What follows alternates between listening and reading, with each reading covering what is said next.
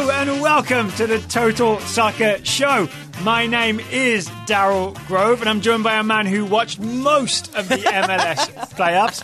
His name is Taylor Rockwell. Hello, Taylor. Hello. I'm not going to say which ones. We'll see if it becomes evident. Luckily, we're also joined by a man who watched all of the MLS playoffs. His name is Joe Lowery. Joe, welcome to the show. Hello. Thanks, guys, so much for having me on. It's great to be here.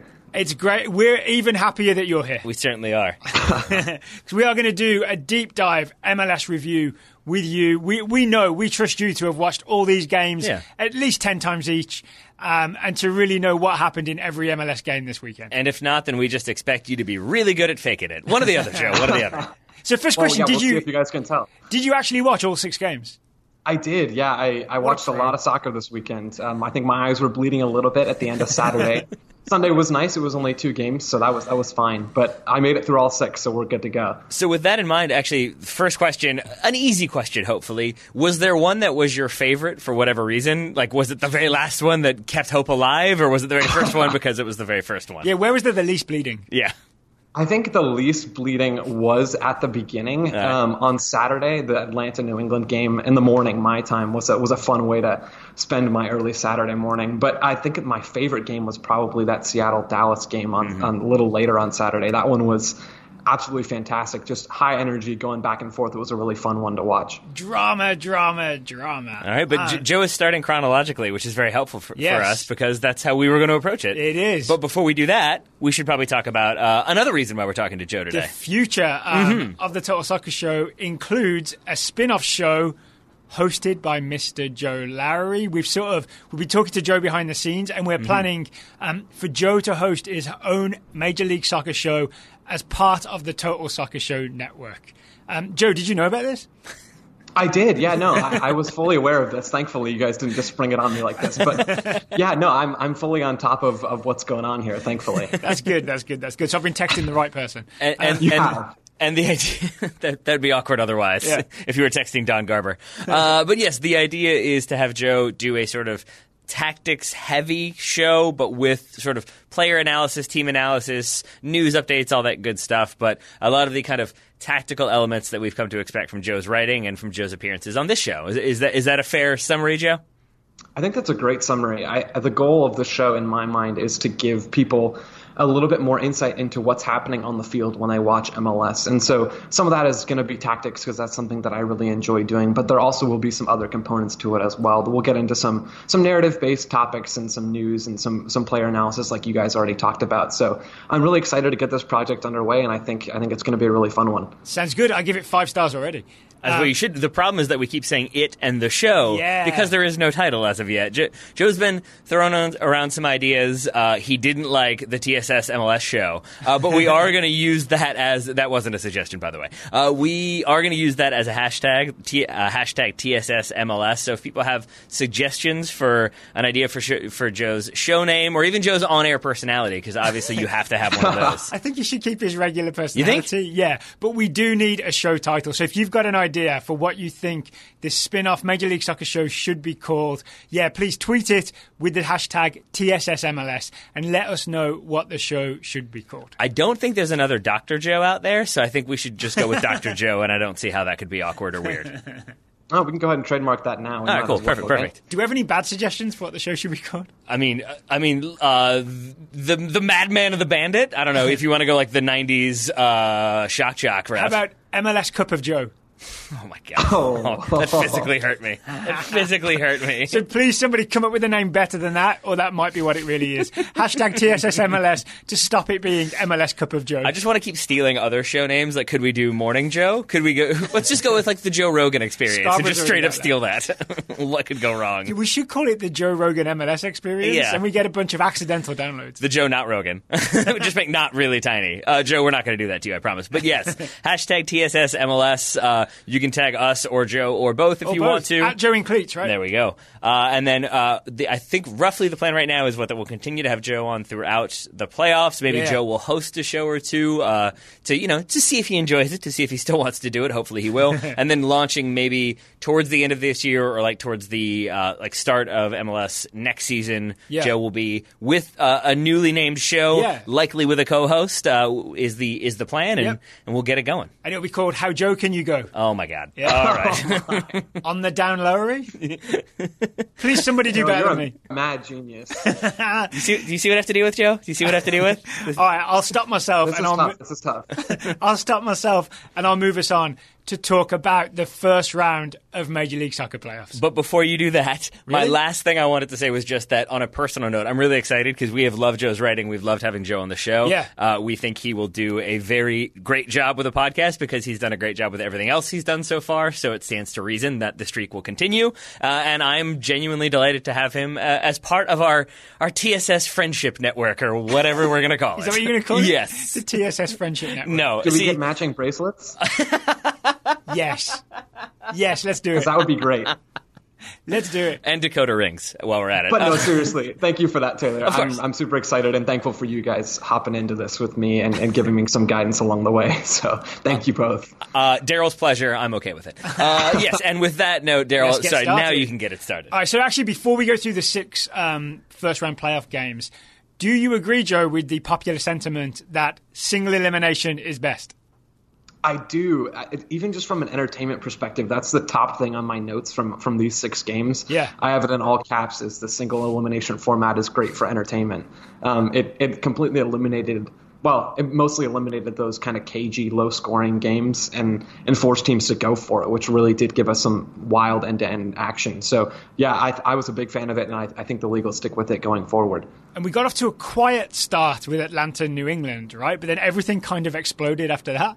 But let's start with Atlanta versus New England Revolution. It finished 1-0. The goal from Escobar, the setup from Ezequiel Barco, not on the field for the goal, Pity Martinez.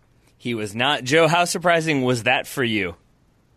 Honestly, it wasn't all that surprising. I think some of the media comments that Frank de Boer had made in the build-up to that week was, he was just kind of going to wait and see. There's a chance that he and Barco, that Pity and Barco could have played together, but from watching Atlanta this season, that did seem pretty unlikely. And from watching them actually play this game, I really don't think they missed Pity Martinez that much. Barco did a good job of connecting the midfield into the attack and kind of acting as a fourth central midfielder at times, but also playing off of Martinez at other times, of Joseph Martinez rather. So I frankly don't even think this team really misses Pity when he's not in the lineup, which is absurd thinking back to the offseason and what it meant to the league and to Atlanta United to get him here, from South America. I think I never would have expected to be saying these words, but when you look at this game and you look at the season Atlanta United have had, and, the people who have watched the team religiously may want to correct me on this, but I really don't think there's a massive downtick in performance versus when he's on the field compared to when he isn't. So one thing that, was minorly surprising. I told this to Daryl before we started recording that I had this sneaking feeling that Bruce Arena, having the experience he does, knowing the playoffs the way he does, single elimination maybe changes this a little bit, but I did kind of think there's a chance that New England were going to cause more problems, even potentially maybe upset Atlanta. Obviously that doesn't end up being the case. Do you feel like there was was this Bruce Arena not being tactical enough or not trying different things? Was this New England not being strong enough? Was this Atlanta getting their tactics right? Or was this Atlanta just being a stronger team from top to bottom? In a weird way, I think it's all of those things, right? I was a little bit disappointed as well with kind of the lack of the lack of adjustments that we saw from Bruce Arena, given his experience in the league, like you're saying there, Taylor. We saw, Frank de Boer roll out with the same shape he's used for most of the season. He overloaded central midfield compared to what the Revolution had in the middle of their defense. They only had 2 central midfielders to deal with 3 or 4 from Atlanta United. And over again, we saw Atlanta play through midfield either to Jeff Lorenowitz or Darlington Nagbe, Barco, and then Heinemann a little bit as well. We saw them use those overloads in central midfield to advance the ball. And I was disappointed that we didn't see a lot of adjustments from Arena. At the same time, though, I think that actually was part of his plan, to maybe give up a little bit in midfield to be able to push his 4 attackers forward. Playing out of that 4-4-2, most of the time it even looked like a 4-2-4. We had Bo and Bunbury up top, and then Christian Pena and Carles Gil on the wings, and those guys would just run at Atlanta's back line.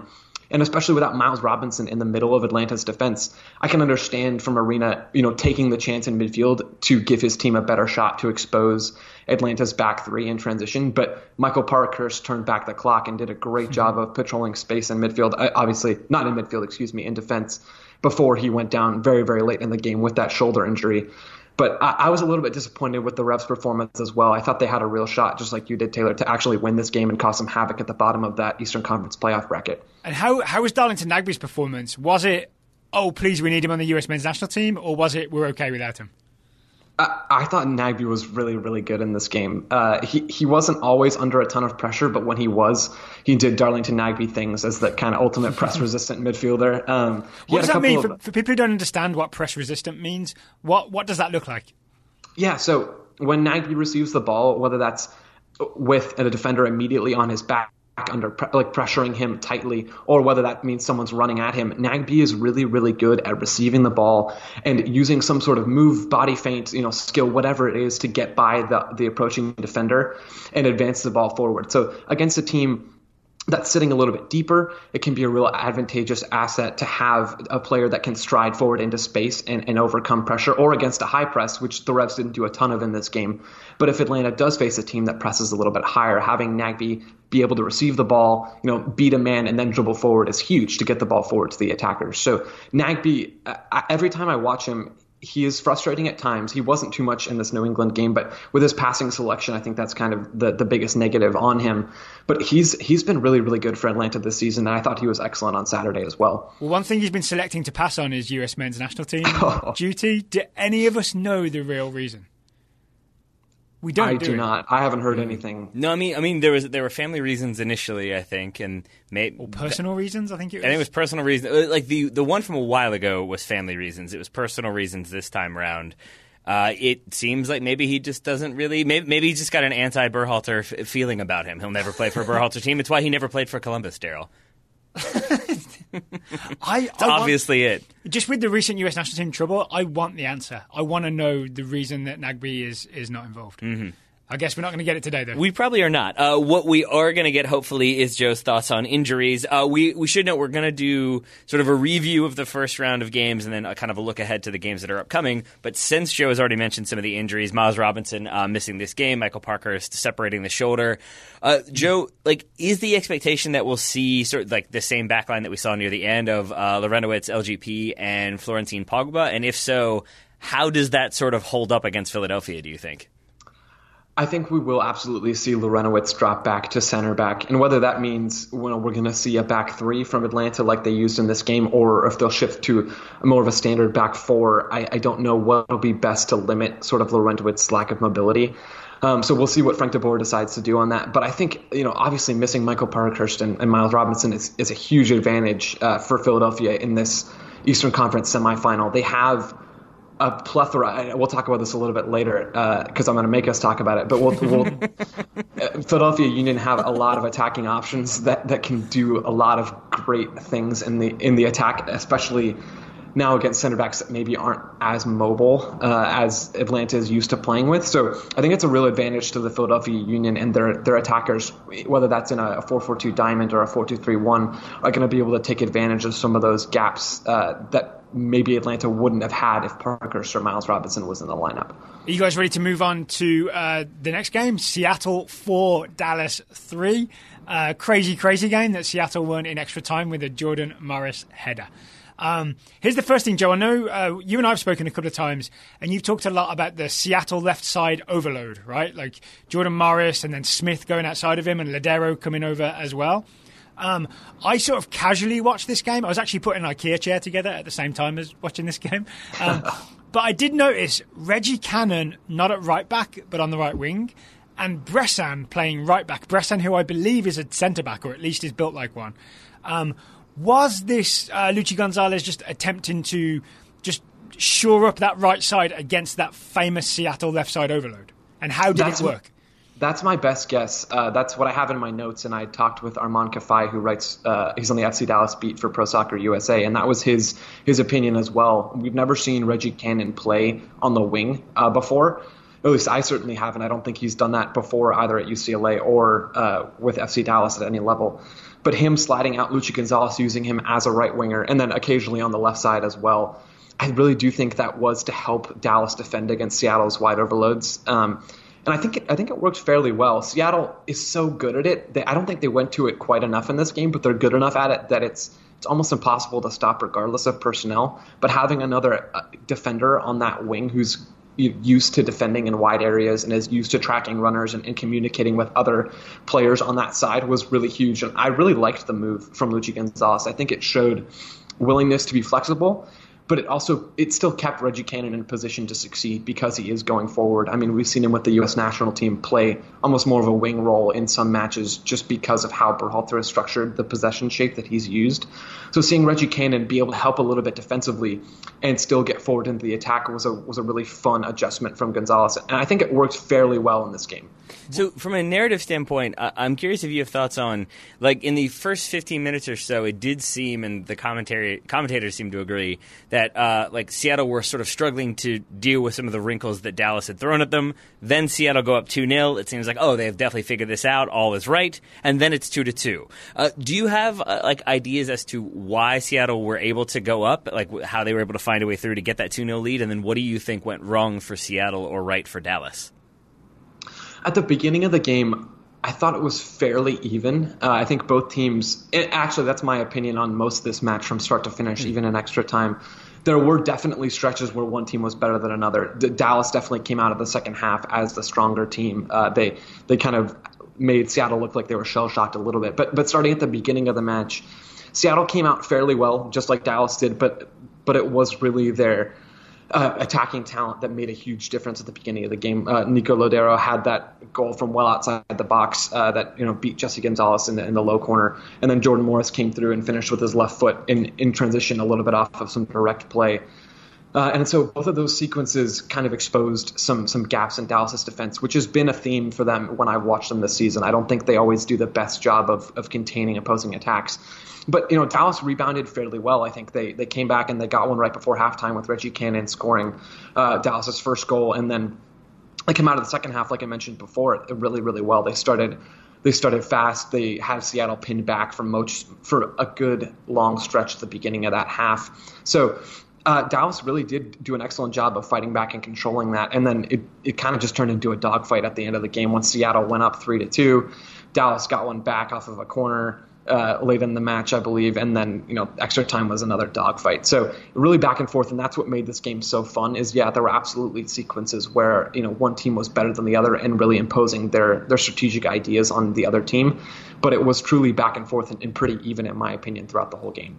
Before anyone sends an email or tweets, it was Ruidíaz, not Lodero, scored that opening goal. Thank you. Yeah, that's going to be part of hosting the show. Is you'll definitely get tweets and emails if you accidentally get the wrong player. Yes, or if you slightly mispronounce a name or say the wrong color if you say green instead of rave green, you're going to hear about it. It's a whole thing. It's a whole thing, Joe. It's fun. Can we talk Jordan Morris hat trick? 2 with his left foot. Yeah, let's do it. I think Morris was really good in this game in general. I think it was nice to see him back in Seattle after kind of a disappointing midweek game with the national team. Yeah. Disappointing is a word. Disappointing is a word. Do you have any theories on this whole left-footed Jordan Morris renaissance? Because Taylor asked him directly after the Cuba game, right? Have you been working on your left foot? And he keeps kind of saying no. It's just, I don't know what people are talking about. This is just natural. But there's such an obvious difference between the guy that literally injured himself trying to use his right foot when he shouldn't have in the CONCACAF Champions League, and the guy who scores 2 playoff goals with his left foot. Yeah, I almost don't believe Jordan Morris when he responded on that one, Taylor. He's a liar. It's impossible for me to believe unless somehow he supernaturally improved his left foot just by kind of standing around. I don't see how someone can go from using the right foot so exclusively to now being able to score actual goals in big games with his left. So it's encouraging from a national team perspective to see him come out and actually be a little bit more of a well-rounded player. We can see him play on both sides of midfield now, whether it's on the left side or the right side, or even use some of his versatility in a central position as a single striker underneath another striker. So improving his left has definitely added some positional versatility, which is only going to help him with the national team going forward. What's your favorite position for him? Sorry, Taylor. I was going to say he's a Stanford guy, so I assume he's intelligent, but I do like the idea of him just being like, wait, there's two of them down there? Oh, I'll use the left one this time. Okay. Yeah, Daryl. He's a Stanford guy with a sports scholarship. There we go. Good point. What's your preferred position for him, Joe? Because he seems to mostly play sort of left wing for Seattle, right wing for the national team. He's had spells where he's been a striker and he's played underneath a striker. Like, where do you think he's most effective? I think for Seattle, it works really well to have him on that left wing because of the overloads that we talked about with Brad Smith getting forward from left back and having Smith be responsible for putting in those crosses with his strong left foot. But with the national team, especially with how Berhalter wants his team to play, to use those wingers to get in between the center back and fullback on that side, I think having Morris on the right of the United States attack is pretty much perfect. It allows them to stretch the opposition in transition and get in behind them in possession as well. So that's my preferred spot for him with the United States. That makes sense. It's a different setup with the two different teams. Mm-hmm. All right, if you're looking for the correct setup with life insurance, see that was a segue. Mm-hmm. See how it's done, Joe? See how you do that? That's the segue. Then you bring attention to it, and it's perfect. Policy Genius. Today's show is sponsored by Policy Genius. Mm-hmm. I love Policy Genius ads because they send us updated copy every month. And it's actually updated. It's actually updated. This month they want you to know that Halloween is on the way. It's time for rubber spiders, fake cobwebs, and jack-o'-lanterns. But if you've got a family and you might be dealing with something a little scarier right now, shopping for life insurance. I also appreciate that they try to make it like funny and humorous, because it is the case that anytime you're looking for life insurance especially, it is a sort of daunting task that I don't know if you do this, Daryl, because you tend to be better about like actually completing objectives on time, whereas I'm a little bit more like, maybe I'll just watch The Office for the 14th time. I don't know if I need to really worry about insurance. Might have missed something. Yeah, like the nuances this time around. The water was green in the background. Who knew? But Policy Genius makes it a less intimidating thing, because basically in minutes you can get quotes from top insurers to find your best price. They're sort of doing all the work for you, so you then can watch The Office while they do the work. You can pause it, select your quote, figure out how you want to proceed, and then get back to your episode. It's all very streamlined, Daryl. And it's not just life insurance. They can also help you find home insurance, auto insurance, and disability insurance, the easy way to shop online. This October, take the scariness out of buying life insurance with Policy Genius. Where would people go to do that, Taylor? They would go to policygenius.com to get quotes and apply in minutes. You can do the whole thing on your phone right now, because Policy Genius is the easy way to compare and buy life insurance. The easy way to do MLS playoff reviews is to have a person who knows all about the MLS playoffs, has watched them several times, and is a tactical genius, break them down. That's why we have Joe Lowry here. Joe, we're going to move on, I believe, to RSL 2, the Portland Timbers 1. No, not chronologically. It was Toronto DC next. Oh, you want to do that one next? Yeah. All right. Let's do that. Fine. It finished Toronto 5, DC United 1. And my big question, Joe, is what happened to DC in extra time? Oh, that's a great question. I've talked about this with a couple different people already.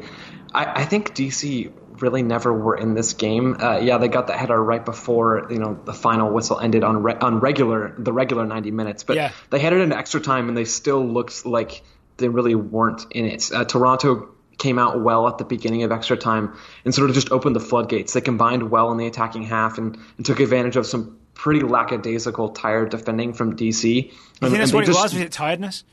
I think that definitely was part of it, right? I think you see some of these guys and just the way they were moving on a couple of those goals. And part of it also could be a little bit of them being demoralized after conceding one or maybe two in extra time already, maybe just realizing that their season was over. But there was just some really poor efforts out there, and it's no indictment on the players necessarily. It's a difficult situation playing away and kind of already having a lot of momentum against you. But there were a couple of sequences where players just weren't tracking runners like a professional player should, wasn't closing down space to cut off shooting angles, things like that. So Toronto has enough skill that they're going to expose you when that happens. They have the players, even without Josie Altidore.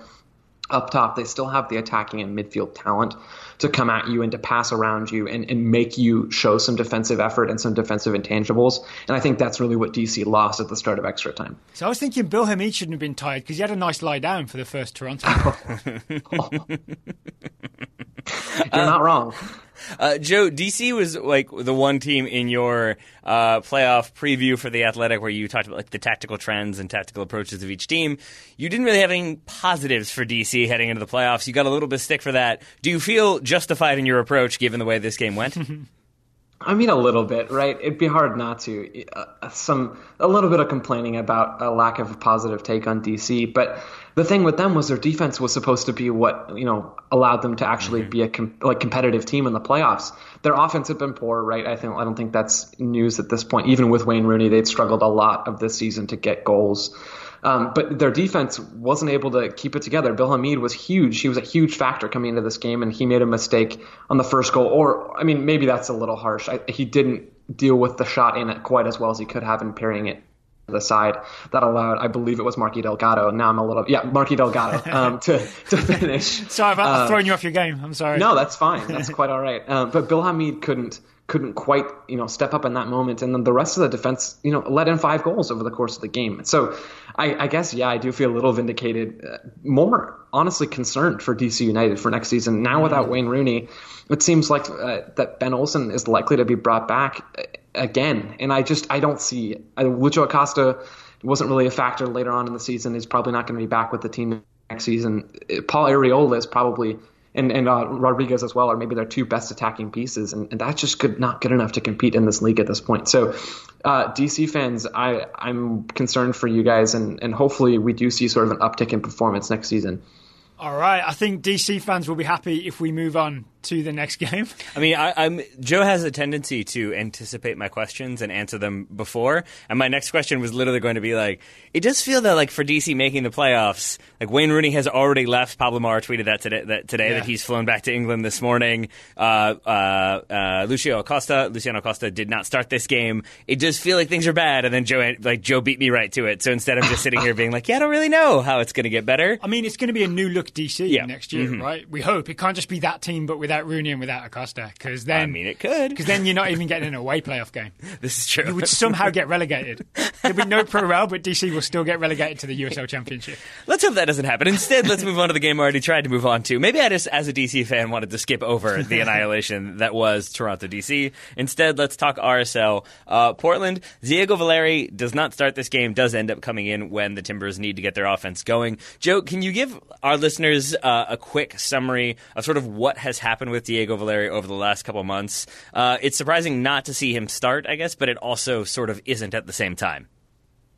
Yeah, the situation with Diego Valeri in Portland is definitely a sticky one. It seems that there have been some contract disputes and negotiations undergoing as the season has progressed, and that has, at least from an outsider's perspective, seems like it's seeped into the on-field action a little bit as well. So in this game, we don't see Diego Valeri start. At this point, he might never play another game for the Portland Timbers. So we saw Sebastian Blanco start, which as he normally does, but not alongside Valeri. Instead, Blanco was kind of the primary creative attacker for the Timbers, and I think missing Valeri was a big factor. It wasn't the only factor that went into Portland losing this game, but it definitely played a part into why RSL were able to sort of stifle the Timbers' attack so easily and create some consistent attacking chances of their own. Was there a case to be made that Valeri was out of form? I haven't seen enough of Portland over the last couple of months to be able to say like he deserved to start or like he wasn't contributing and it actually wasn't a big deal that he didn't start. So, like, does his on-pitch performance, like, should that have demanded a starting place or not? I think it should have. I don't think fitness was a huge problem. Maybe it was a slight concern from Gio Savarese, but I mean, it's Diego Valeri. Like, this is the Portland Timbers star. It's the face of their franchise, and still a very, very, very good player as well. Yeah, he's a little bit older. A lot of his production came off of set pieces this season, but I mean, he is the guy who makes this attack tick, and so bringing him off the bench is definitely a questionable decision from Savarese, and I think it deserves some discussion from the Portland media, and I think they tried to get some answers out of him at the game, but I'm not sure they really were able to pin him down as to what the actual tactical logic behind that decision was. Speaking of questions being asked of Portland, with this win for RSL, is this an example of RSL kind of figuring a way through and using their sort of varied attacking approach to like cause Portland problems, or is it a little bit of that and a lot bit Portland needing to buy some center backs?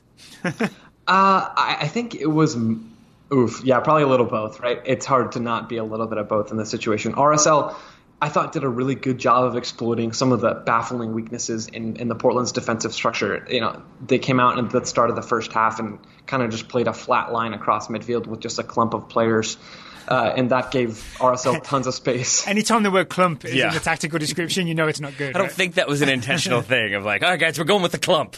I hope not. I mean, I can't imagine Savarese trying to pass that by in the team talk before the game. I mean, it's kind of what the Galaxy did. It's a clump and Zlatan at times. That works. You're right. Maybe they're inspired by the rest of the Western Conference.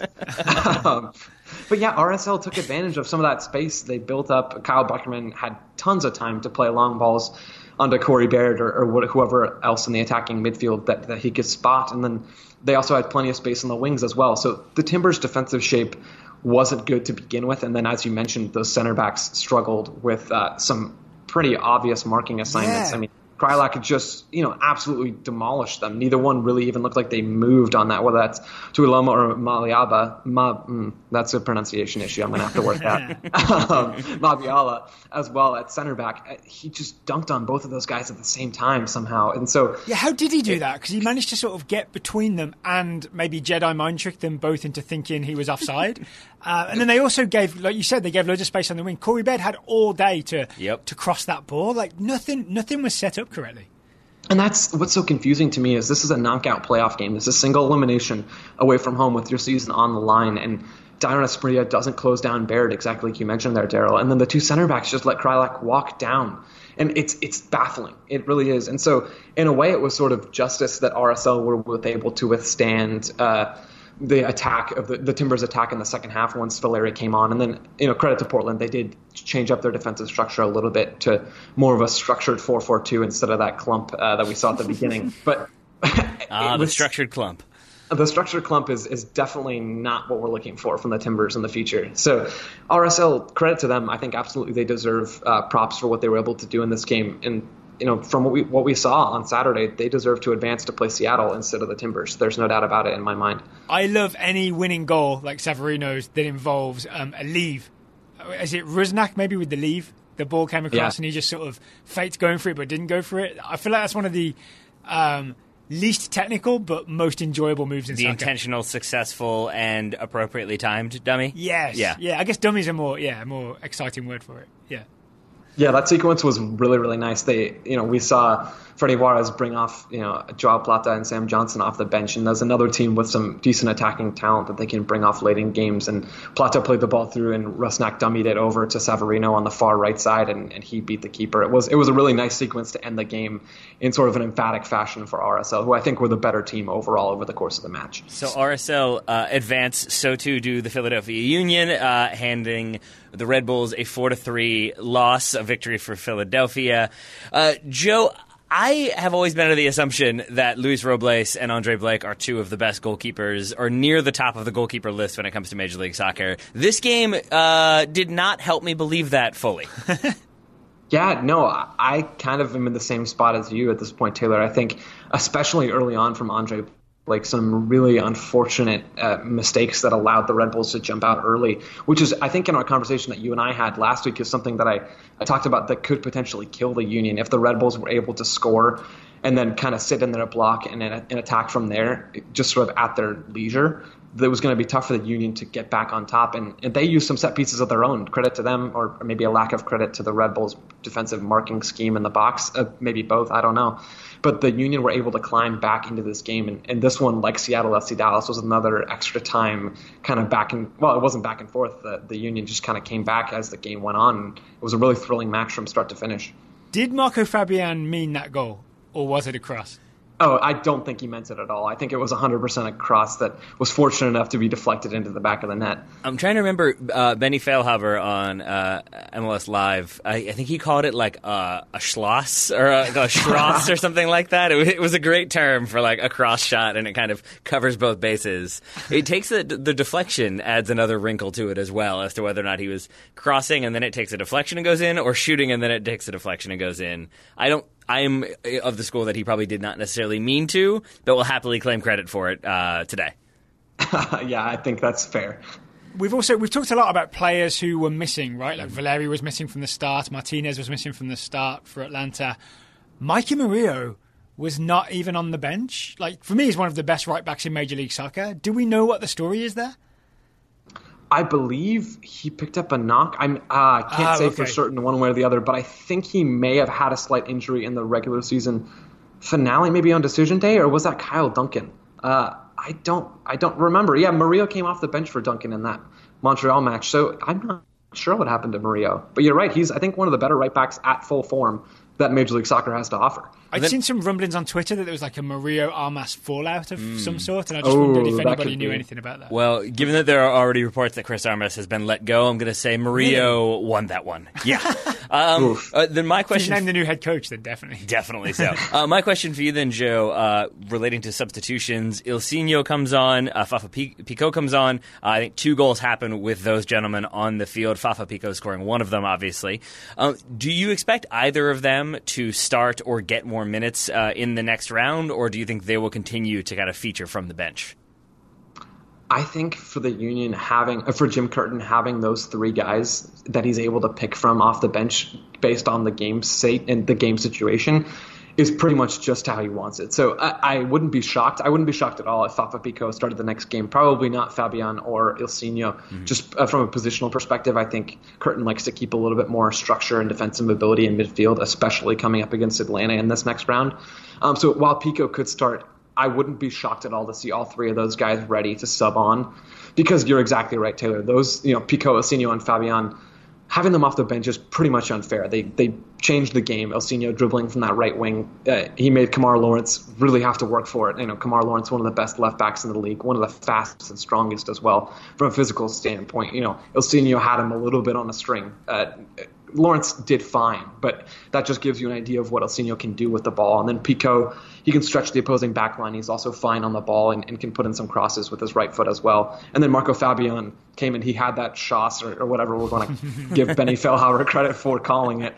He had that game-making play, and then also some really nice nutmegs in midfield. I think he had back-to-back nutmegs a little bit later or earlier. At this point, all the games run together. But those 3 guys off the bench is a huge weapon for the Union, and I think we're going to see Curtin go back to it in the next game. So I've got a final Philly question. It's kind of US men's national team related. The guys coming off the bench, one of the guys they replaced was young Brandon Aronson. Mm-hmm. How do you think he did in his first playoff game, and will he keep his starting spot? Like, can I tune into the next Philly game and watch the future of the US men's national team, or will Aronson end up on the bench?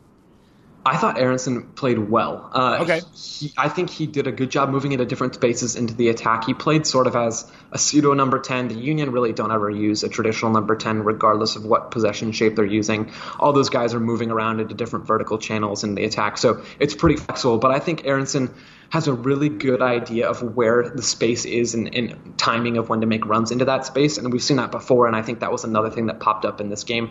As well defensively, he's not the biggest or strongest guy, but he's willing. And so if you can get some of those physical attributes, he's a little bit slight. I want to cook him a hot meal.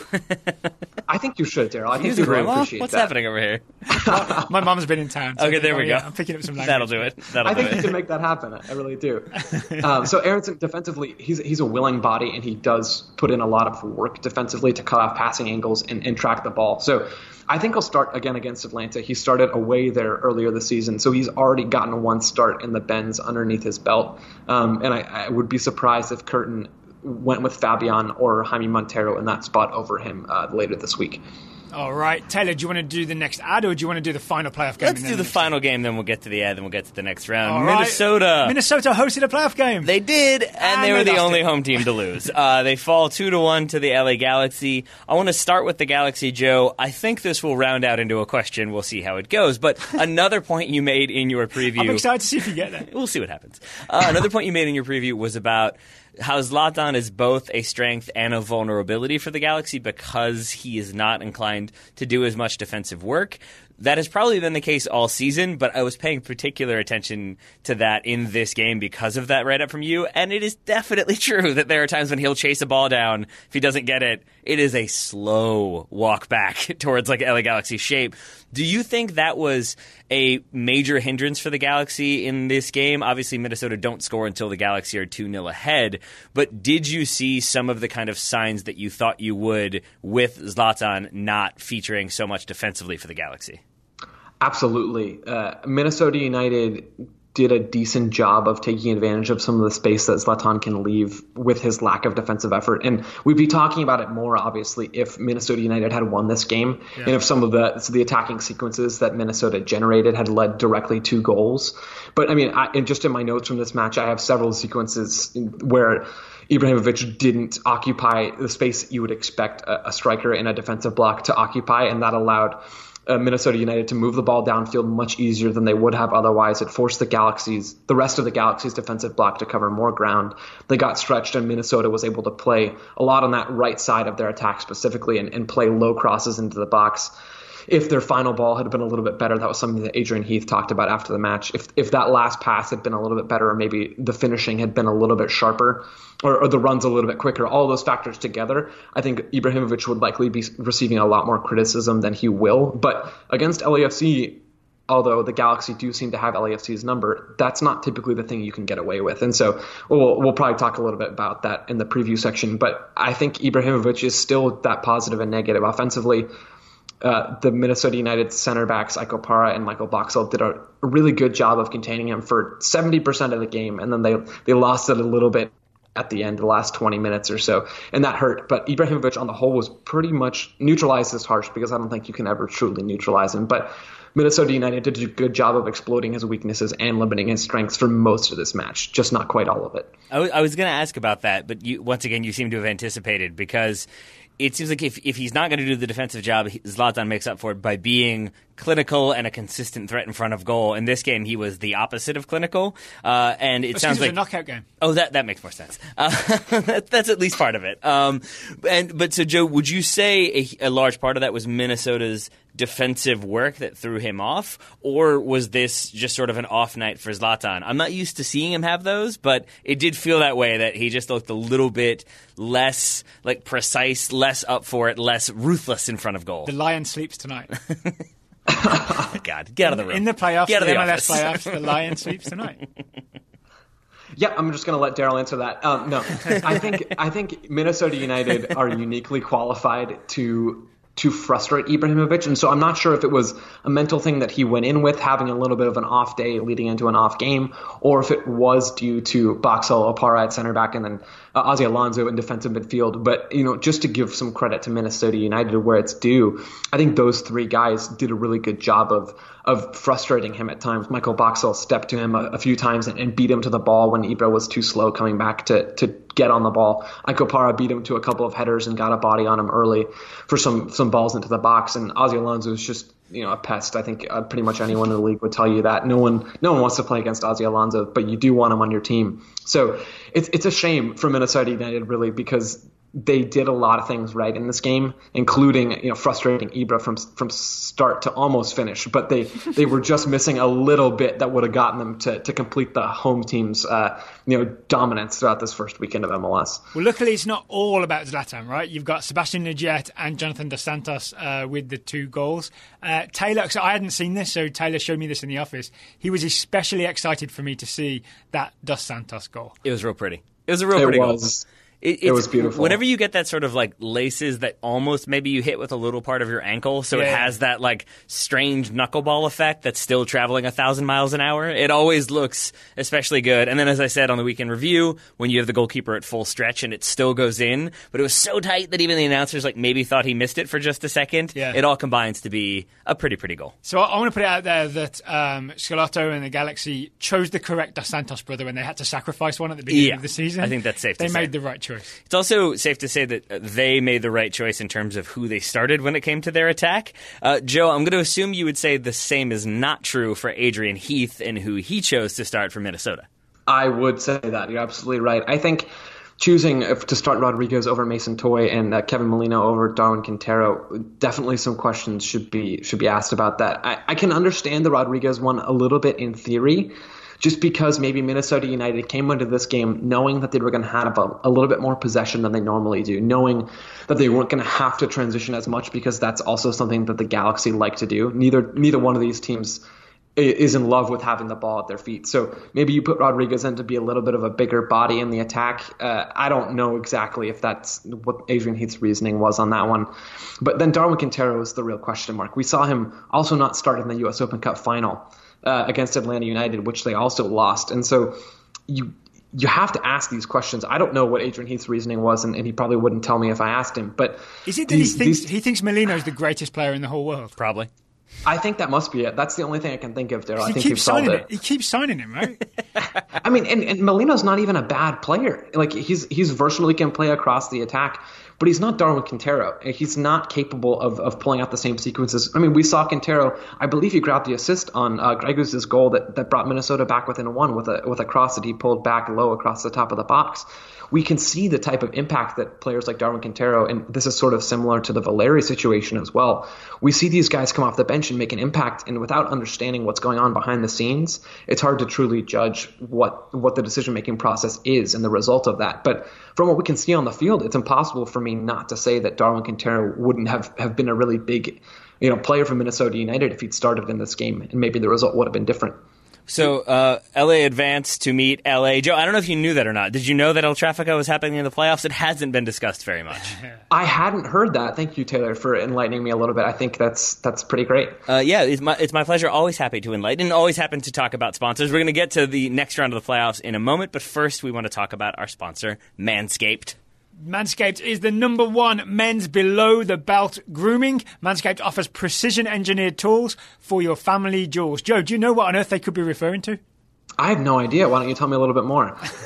Joe, I'm going to run with it anyway. The way we agreed... Good deflection, Joe. Good deflection. We gave Joe the opportunity to get a show as he had to use the Manscaped products. He is now completely hairless, and he says it's wonderful. But if you, like Joe, are not as familiar with Manscaped, they are the #1 company in men's below-the-belt grooming. They offer technology... redesigned the electric trimmer. They did indeed. The Lawnmower 2.0 has proprietary skin-safe technology, so the trimmer will not nick or snag, which is a good thing. You don't want a trimmer doing that. You especially don't want a below-the-belt trimmer doing that. No, I'm sure you can figure out what we're saying. So Manscaped makes accidents down there a thing of the past. Mm-hmm. And also don't be thinking, I've already got a trimmer for my face, I can just use that down there. Don't be disgusted. Is anyone thinking that? They might be. You got to make sure to get a separate Lawnmower 2.0. Was Joe thinking that? He might have been. Okay. Yeah. I feel like that. Joe's a class individual. I'm assuming he was not. Yeah, and you don't want to have the situation.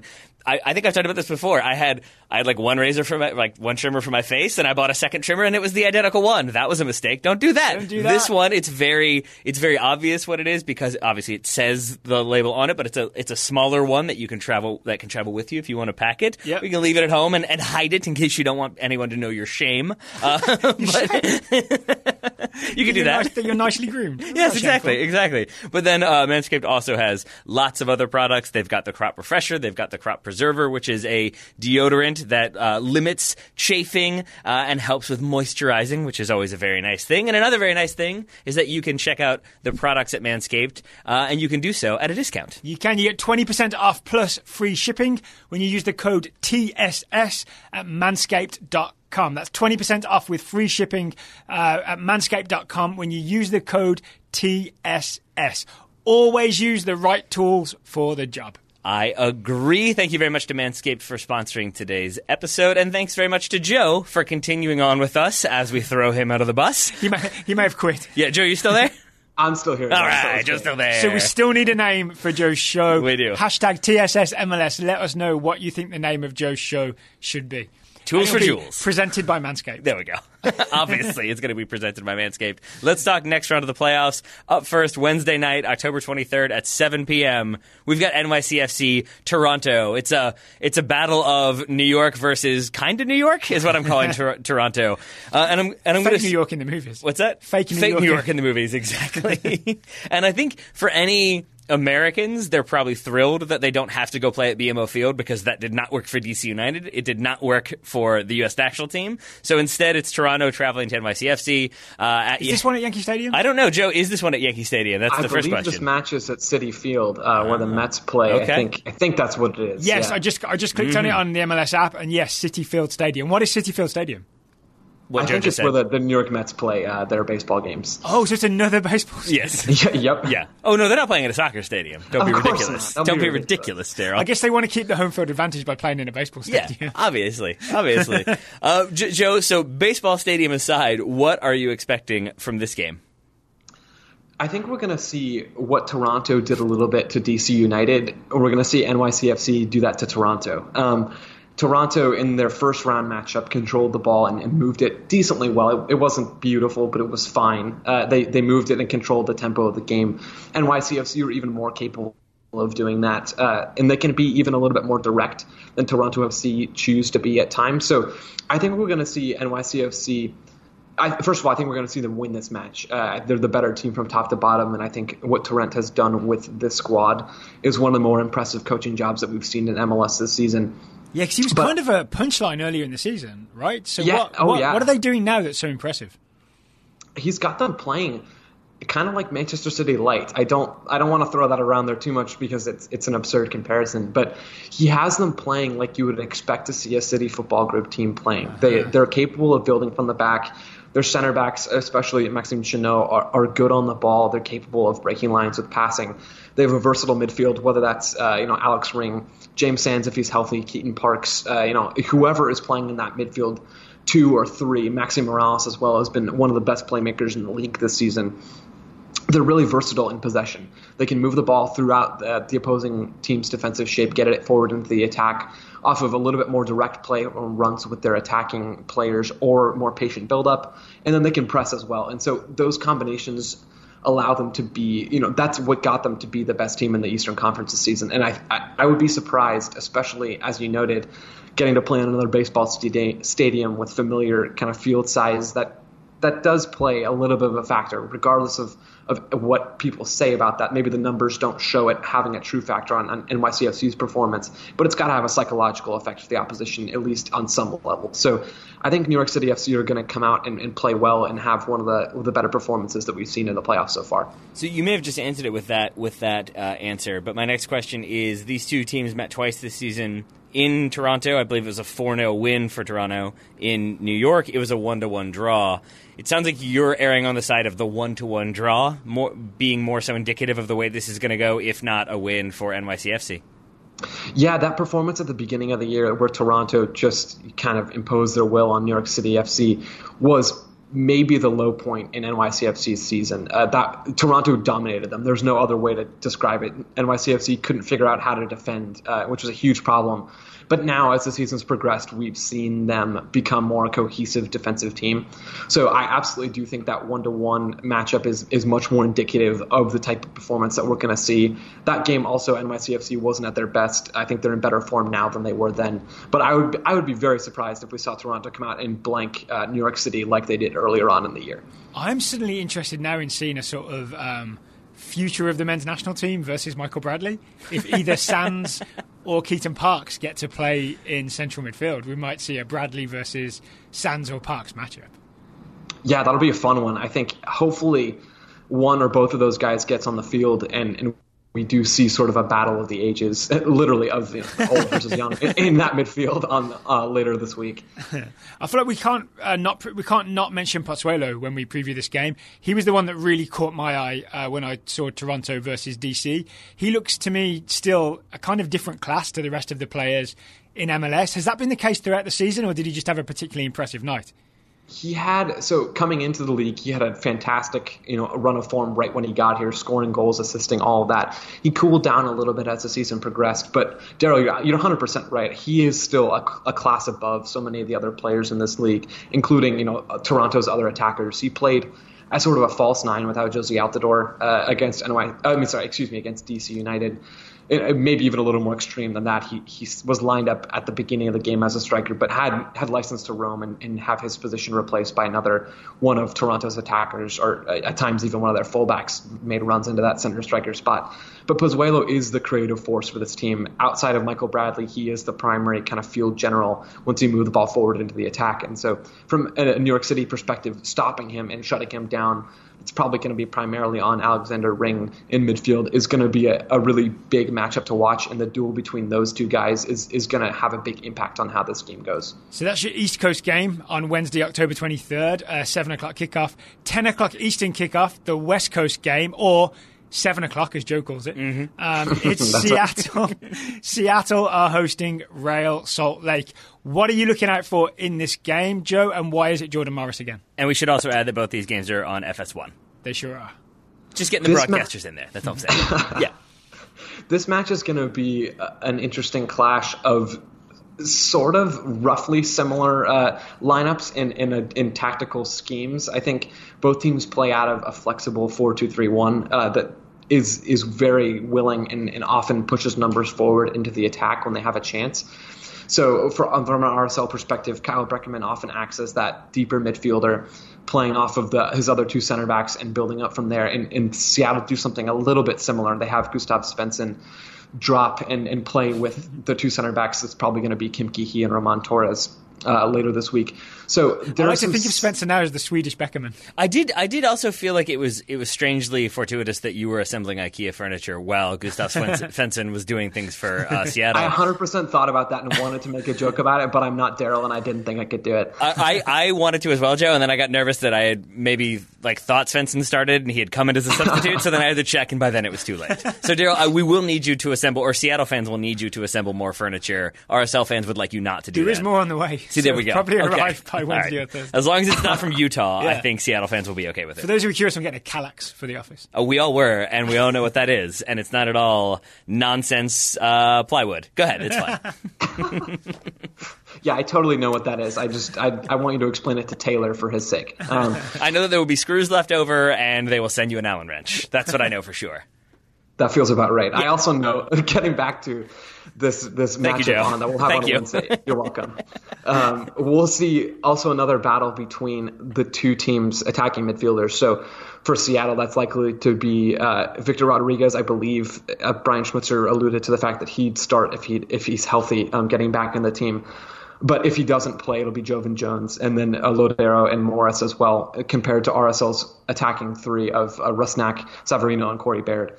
Those kind of whichever trio of attacking midfielders, like in the Portland Real Salt Lake game, when I was previewing that game, I said whichever team's group of attacking midfielders is able to have more of an impact on the game. I think that's the team that's going to be on the front foot in this one. So if RSL's trio have more touches and RSL is able to play through the Seattle Sounders sort of 4-4-2, I don't know, mid to high block, at times it takes different spots on the field, different lines of confrontation. But if RSL is able to play through that, then I think they'll have the advantage in this one. And if Seattle is able to break through, RSL's sometimes pressing, sometimes a little bit more reserved, not necessarily disciplined either way. If Seattle can play through that, then Lodero's going to have a field day and they're going to be able to control the tempo in the attacking half. Here's a random question. I've noticed that the few times I've talked to you about MLS, you've been kind of impressed with Seattle's tactical setup.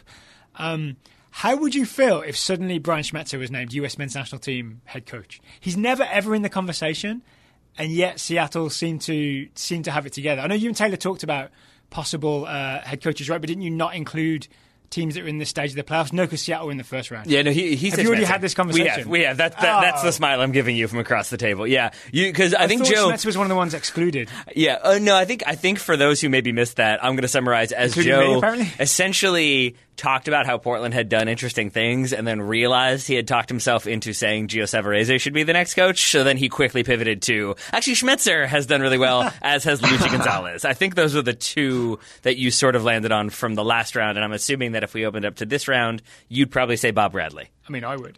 I would absolutely say Bradley. Schmetzer, I think he's done some good things this year, and frankly, my memory is so bad that I don't remember if I mention him at all, so I'm going to trust Taylor on this one. But I do like some of the things that he does, and I always enjoy watching Seattle play. And so I'm looking forward to seeing them on Wednesday to see how, especially after watching RSL up close over the weekend, seeing how they try to exploit some of the gaps in RSL's defensive structure, to see just how tactically inclined the Sounders coaching staff actually is. All right, then Thursday night, we have the final two games. First up, 8 p.m. Eastern, it's Atlanta United hosting the Philadelphia Union. For some reason, I'm excited about this one.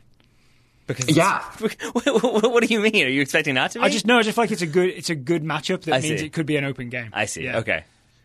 I completely agree. This one, I'm looking forward to all of these games, but I think this one, and NYCFC and then LAFC, those three matchups are I think the ones I'm looking forward to most, especially after watching Atlanta United play New England in that opening round, with just how there were actual observable tactics on the field. That's always something that I enjoy when I watch Atlanta, just in the spirit of honesty. There's sometimes in this league we don't see things that make sense, and that was kind of Portland in the opening week, as well as at times what the Galaxy do and Minnesota United as well. DC is also on that kind of and teetering between tactics and a lack of them list.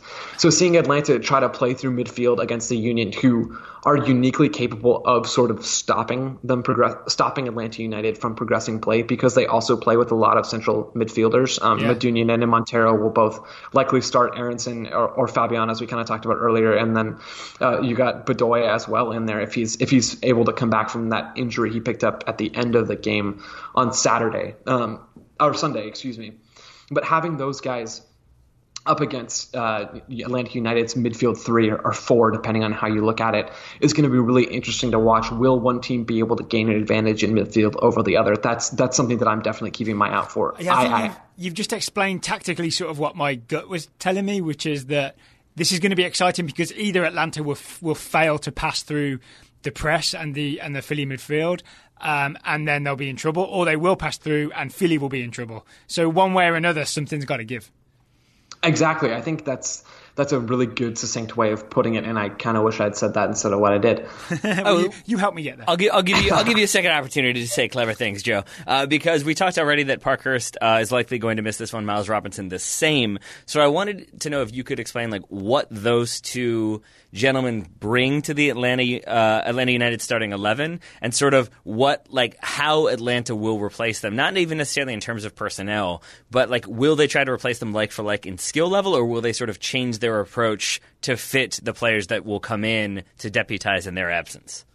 It's such an interesting storyline because I don't think there's really any other team in MLS, maybe outside of LAFC and NYCFC, that would be as bad of a matchup for Atlanta to be having these injury problems as the Philadelphia Union.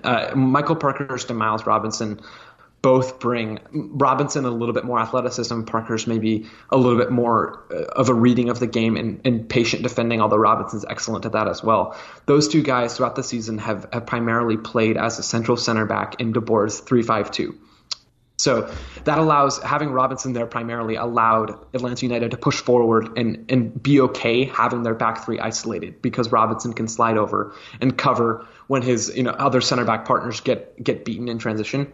So he's capable of defending one-on-one as well if the rest of the defensive line gets caught upfield or covering for his teammates. And Parkhurst did a great job filling in that role, which I don't think he expected to be starting a playoff game. If you'd asked him a few months ago, I don't think he would have said that. But he did a great job against New England, controlling the Revolution's attacking players. So without those two guys, structurally, it's going to be a really interesting storyline to see how Atlanta United, how DeBoer adjusts that, because no one really on this roster. LGP is not disciplined enough. Laurentowicz is probably not athletic enough. Those are kind of their two primary central center back options that they could use. So in my mind, it's absolutely a possibility that we see them shift their defensive structure to something a little bit more conservative. And maybe they sit a little deeper and they rely a little bit more on transition than they do on possession. But I kind of thought we'd see that against New England, and we didn't. De Boer talked with his team and kind of consulted them tactically to ask what they would prefer to do. And they wanted to go for the same sort of a little bit more aggressive system with a higher line and bet on their defensive players to be able to win those battles. And so if the players want that same thing against the Philadelphia Union, the game, number one, could get ugly quickly if the Union are able to expose those weaknesses in the back line. Or we could see Atlanta continue to play with confidence and get the job done even with some different personnel or a little bit of a different shape. So, long answer to short, I don't know what De Boer is going to do, but I do think it's going to be one of the biggest factors as to how this game unfolds. I like the idea of him consulting the dressing room. I'd read about that as well, and I would hope/expect that if he consulted the dressing room again, they would have the wisdom to know that there isn't a player that can play the Robinson/Parkhurst centre of the back three role, and then maybe they go to a back four. Like maybe that's what the dressing room prefers to do. Yeah, I completely agree. I think they're smart. I think Atlanta players they've been here before. They know especially what it takes to win in a playoff format. So those guys, they're not stupid. They know, especially against the Union, who they've played multiple times already this season. They know what the Philadelphia Union can do and what they're good at. So I think those guys will look at it logically, and maybe we will see sort of a structural change later this week. So let's close with what I think is the big one, right? This is the one that will get the headlines. El Trafico, yeah. LAFC versus the LA Galaxy, 10:30 Eastern.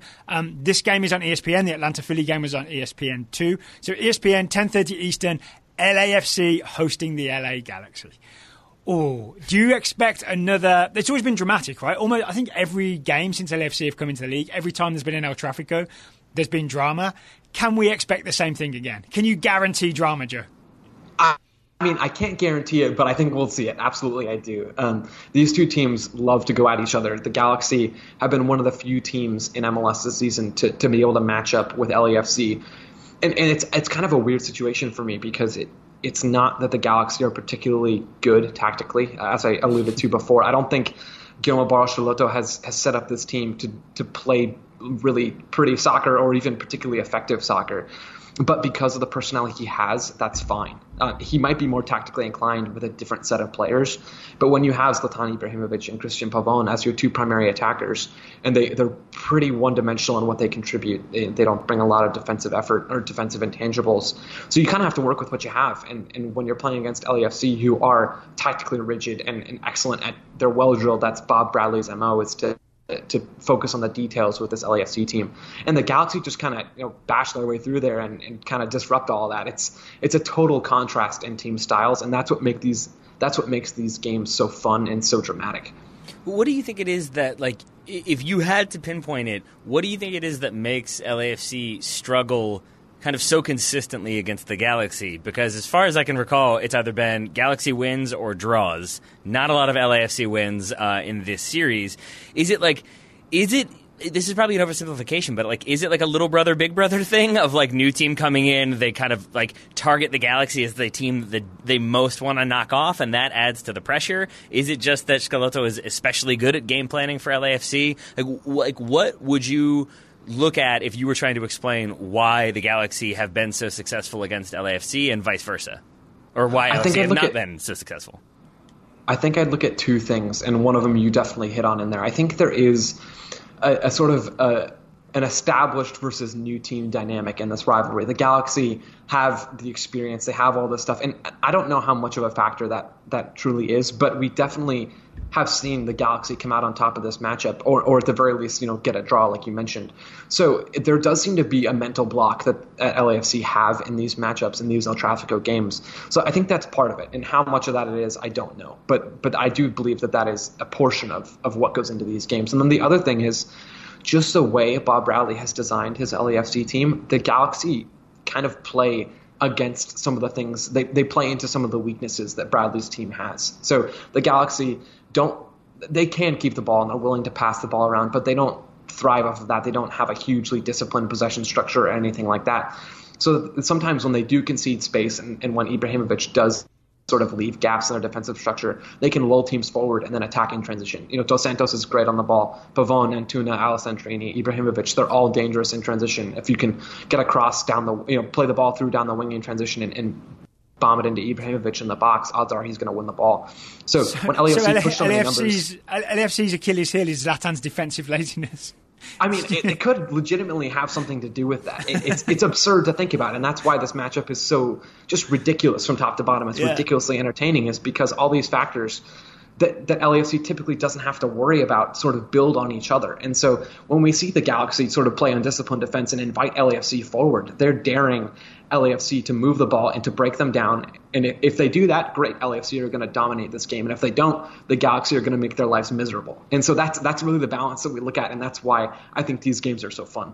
So if you're Bob Bradley and you're, nicely dressed in all the Bob Bradley sideline gear, obviously, what are the big tactical or selection decisions that you've got to make going into this game?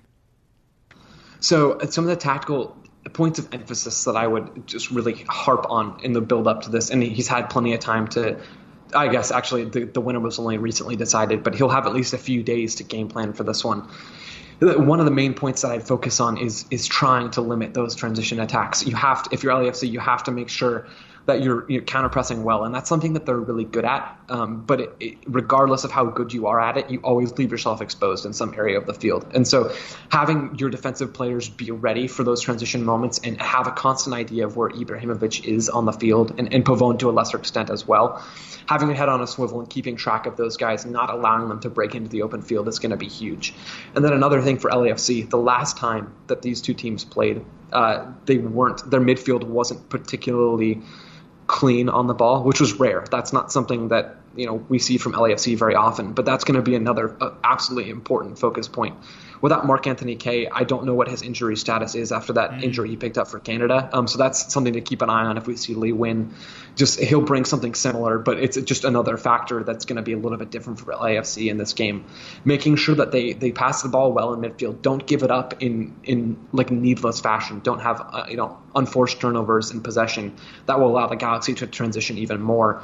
Clean possession play, and then aware counter-pressing are two of the biggest factors that Bradley's going to have to focus on in this one. If I'm like billing this one, it sort of goes like Vela Ibrahimovic, Rossi Alessandrini, Diomande Kitchen?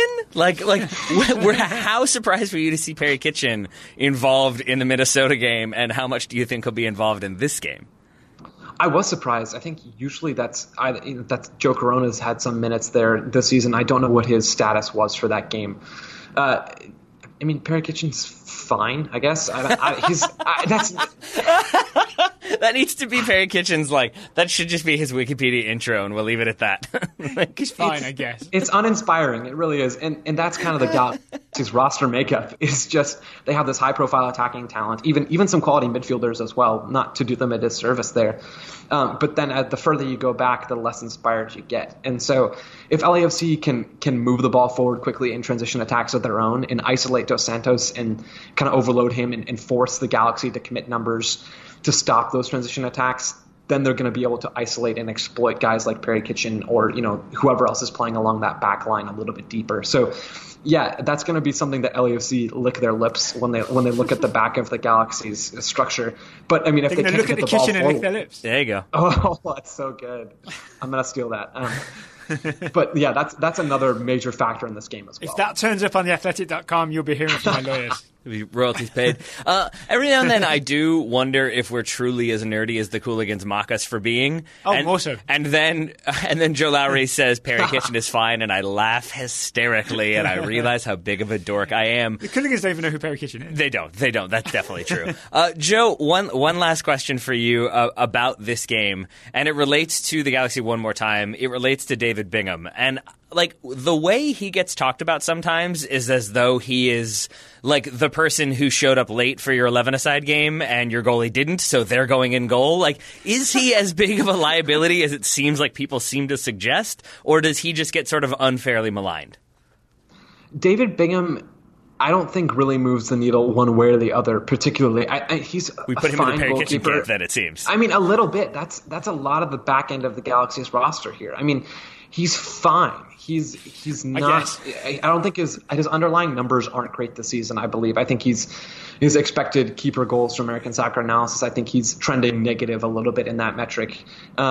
Or maybe I could have that. I could be misreading that a little bit. I think he has had slightly positive numbers this season. My bad on that one. But I don't think he's great with the ball at his feet. But that's, again, for the Galaxy, that's not a problem because they're not committed to playing from the back. They don't care. The Barcelona doesn't need David Bingham to play perfect passes from the back like we want Berhalter to see from Zach Steffen. So Bingham, I don't think he'll be a huge factor in this game one way or the other. LAFC are good enough that they're going to, if they get in good enough attacking situations, they're going to beat the goalkeeper regardless.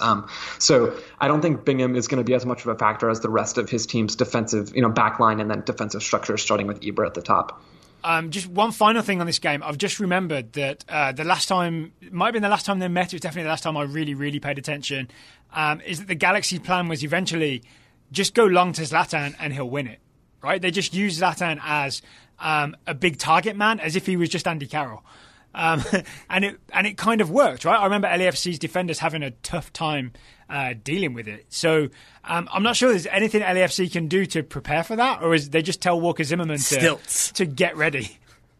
That's a great point, and Walker Zimmerman's another guy. I'm not sure what his status is for this one. I believe he picked up an injury with LAFC right before that international break recently, and so I believe it was some sort of head injury. I could be mistaken on that. So that's another factor. There was a collision, right? There was a collision and a possible concussion, yeah. But I mean, if he's back, or even if he isn't, that's going to be a huge focus for LAFC. Eddie Segura has been excellent this season at left center back, but whoever we see paired with him, whether that's Zimmerman or someone else off the bench, we saw Minnesota United center back pairing do a decent job, so it's possible to slow him down. Yeah. But I don't think any combination that LAFC play will be quite on the same level as Opara and Boxall, just from a defensive perspective. So that's going to be another storyline. Two centre backs on each of the shoulders in one very long jersey. I love that. I think let's call Bradley right now and submit that idea to him. I think he'll appreciate that one. I feel like you were just trying to go the long way of not accepting my idea of stilts, and I feel personally attacked. Stilts are too obvious. You got to get two guys. Oh, my mistake. Of course. Come on. Of course. All right. I think we've reached the absurdity point of the show, which usually means we've crossed over the hour mark. We have definitely done that. So on that note, Joe, thank you very much for taking the time to make sense of the first round and then preview the second round / make sense of that one too. Absolutely. Thank you guys so much for having me on and for all the help you've been doing with me behind the scenes on this project we're working on. Yeah, we're very excited. And one more time, if you want to help name the show, please tweet it at us at Total Soccer Show. Tweet it at Joe in Cleats. But most importantly, remember the hashtag TSSMLS. 6 letters, TSSMLS, and suggest some names for the show that are better than the terrible ones I suggested earlier today. That would be ideal. That would be ideal. All right. Thank you, Taylor. Thank you, Joe. Thank you, listeners, for listening, and we will talk to you again very soon.